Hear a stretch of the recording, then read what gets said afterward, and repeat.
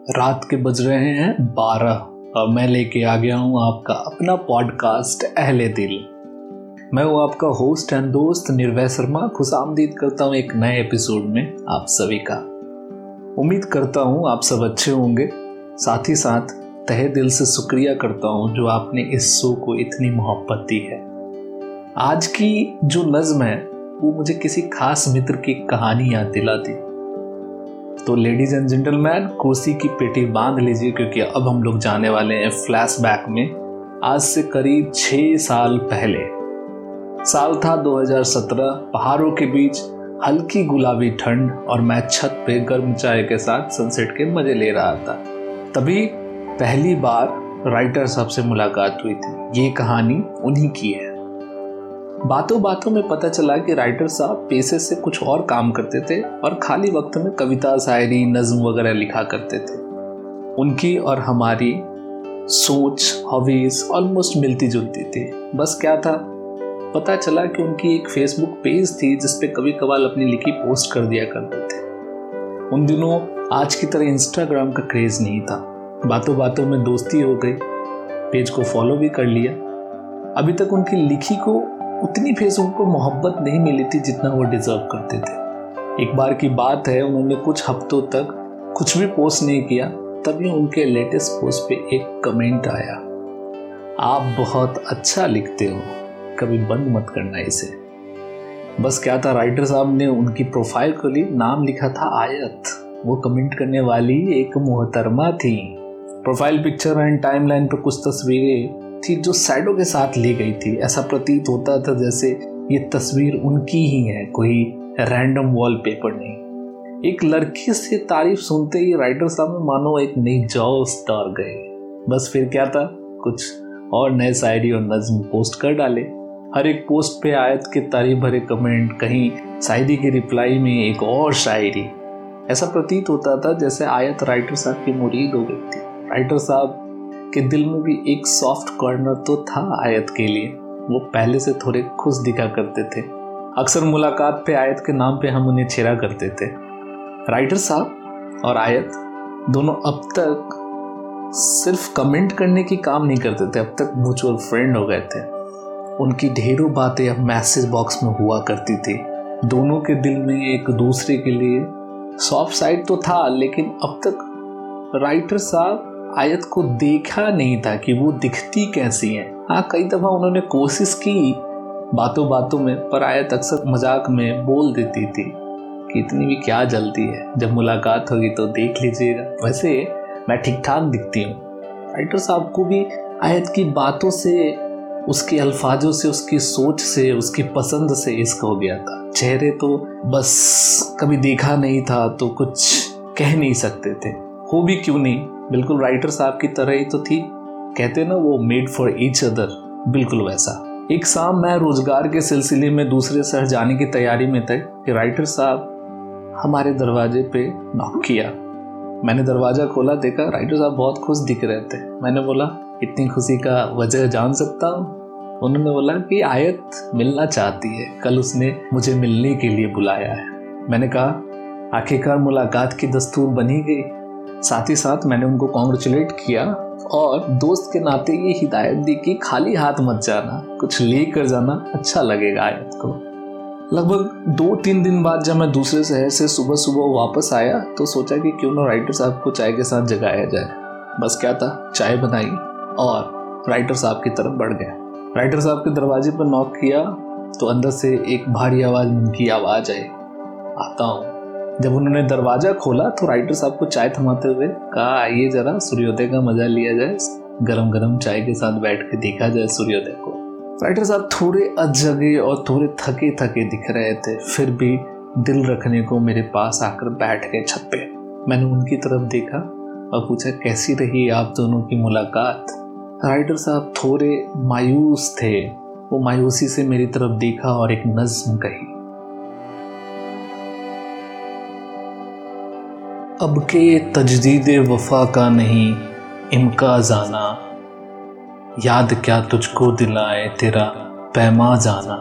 यूं ही मौसम की अदा देख याद आया है किस कदर जल्द बदल जाते हैं इंसान जाना। जिंदगी तेरी अता थी सो तेरे नाम की, हमने जैसे भी बसर की तेरा एहसास जाना।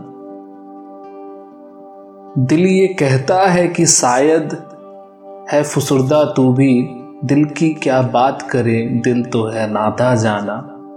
अव्वल अव्वल की मोहब्बत के नशे याद तो कर, बेपिए भी तेरा चेहरा था गुलिस्ता जाना। आखिर आखिर में ये आलम है कि अब होश नहीं, रंगे मीना सुलग उठी की रंगे जा जाना। मुद्दतों से ही आलम न तवक्को न उम्मीद, दिल पुकारे ही चला जाता है जाना जाना। हम भी क्या सादा थे, हमने भी समझ रखा था, गमे दौरा से जुदा है गमे जाना जाना। अब तेरा जिक्र भी शायद ही गज़ल में आए, और से और हुए दर्द के उनवा जाना। हम की रूठी हुई रुत को भी मना लेते थे, हमने देखा ही नहीं था मौसम हिजरा जाना। होश आया तो सभी ख्वाब थे रेजा रेजा, जैसे उड़ते हुए और आग से परेशान जाना। दरअसल आयत राइटर साहब से मिलने आई ही नहीं। राइटर साहब ने कई मैसेज किए पर जवाब कुछ भी नहीं। कुछ घंटों के बाद आयत का फेसबुक आईडी भी बंद हो चुकी थी। राइटर साहब के मन में कई सवाल थे पर जवाब कुछ भी नहीं। उन्होंने आयत को ढूंढने की कोशिश की लेकिन फिर भी कुछ हाथ ना आया। कहते हैं कि वक्त हर जख्म को एक दिन भर ही देता है, चाहे वो कितना गहरा ही क्यों ना हो। नाकामयाबी हर जगह से मिलने के बाद एक दिन आखिरकार उन्हें भी इस जख्म से मूव ऑन करना पड़ा। बस इतनी सीधी ये कहानी। मिलेंगे एक नए सफ़र पे, करेंगे कुछ खूबसूरत नज़्म और किस्सों से आगाज़ अगले एपिसोड की। तब तक के लिए इजाज़त दीजिए। Keep smiling, stay happy. सबा खैर।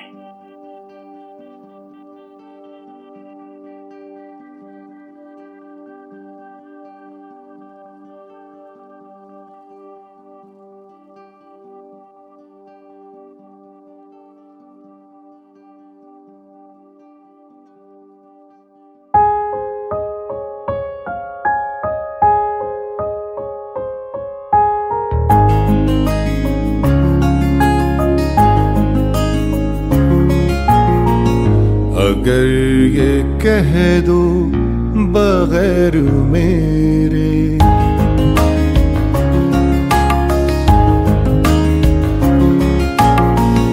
अगर ये कह दो बगैर मेरे नहीं गुजारा तो मैं तुम्हारा, या इस पे मबनी कोई तासुर, या इस पे मबनी कोई तासुर, कोई इशारा तो मैं तुम्हारा।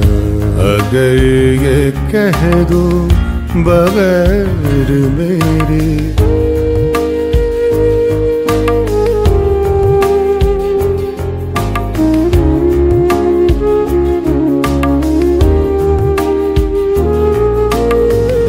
तुम अपनी शर्तों पे खेल खेलो, मैं जैसे चाहूं लगाऊं बाजी।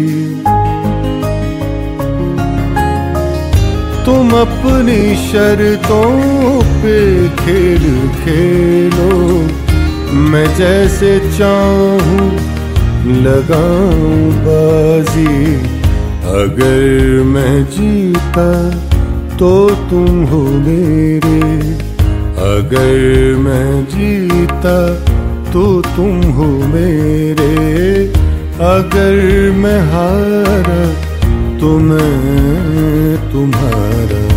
अगर ये कह दो बगैर मेरे,